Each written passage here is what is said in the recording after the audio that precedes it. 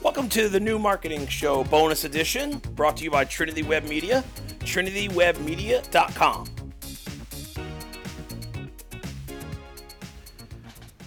Hey everyone, thanks for checking us out here on a bonus edition of the New Marketing Show, Instagram TV, YouTube, wherever you're getting this content. So we really appreciate you. So mid-November 2018, just about a month away, WordPress 5.0 is scheduled to be released, and its code name, and I don't know if it's going to be the release name, is Gutenberg.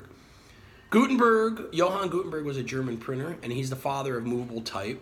Printed the Gutenberg Bible from movable hot type, which they would set in different vices, for the page. So imagine each page of a Bible, no less, somebody actually set those little pieces of type to form all the words. Very fitting because Gutenberg for WordPress is going to have movable blocks and movable type blocks. So it's going to be very, very interesting. But did you know that this is the first release of WordPress that does not follow a similar naming convention? That's right. This is the first one. WordPress 1.0 was named Davis. Then there was Duke. Down the line, Coltrane, Thelonious, Gershwin, Basie, Parker, Smith, Billy, Vaughn, Evans. Anybody know the significance in them?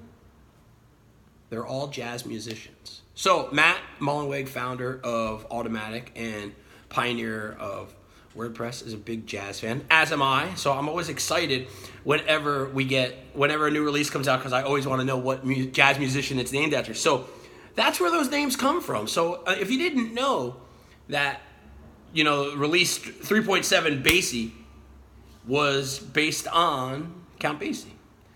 That's where that stuff comes from. So that's just kind of cool, being a jazz fan. I've asked Matt a couple times in person that I would love to have a release named Montgomery, after my favorite jazz guitarist, Wes Montgomery. So, Matt, if you're listening, Montgomery, come on.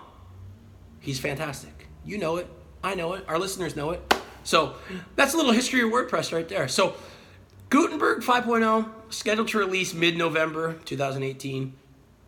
It's going to be vastly different. The text editor is going to be very, very different than what you're used to. So Trinity Web Media is busy making tutorials, there's other tutorials through the web. So if you're a WordPress developer or a WordPress user, make sure you get familiar with it before your site gets updated.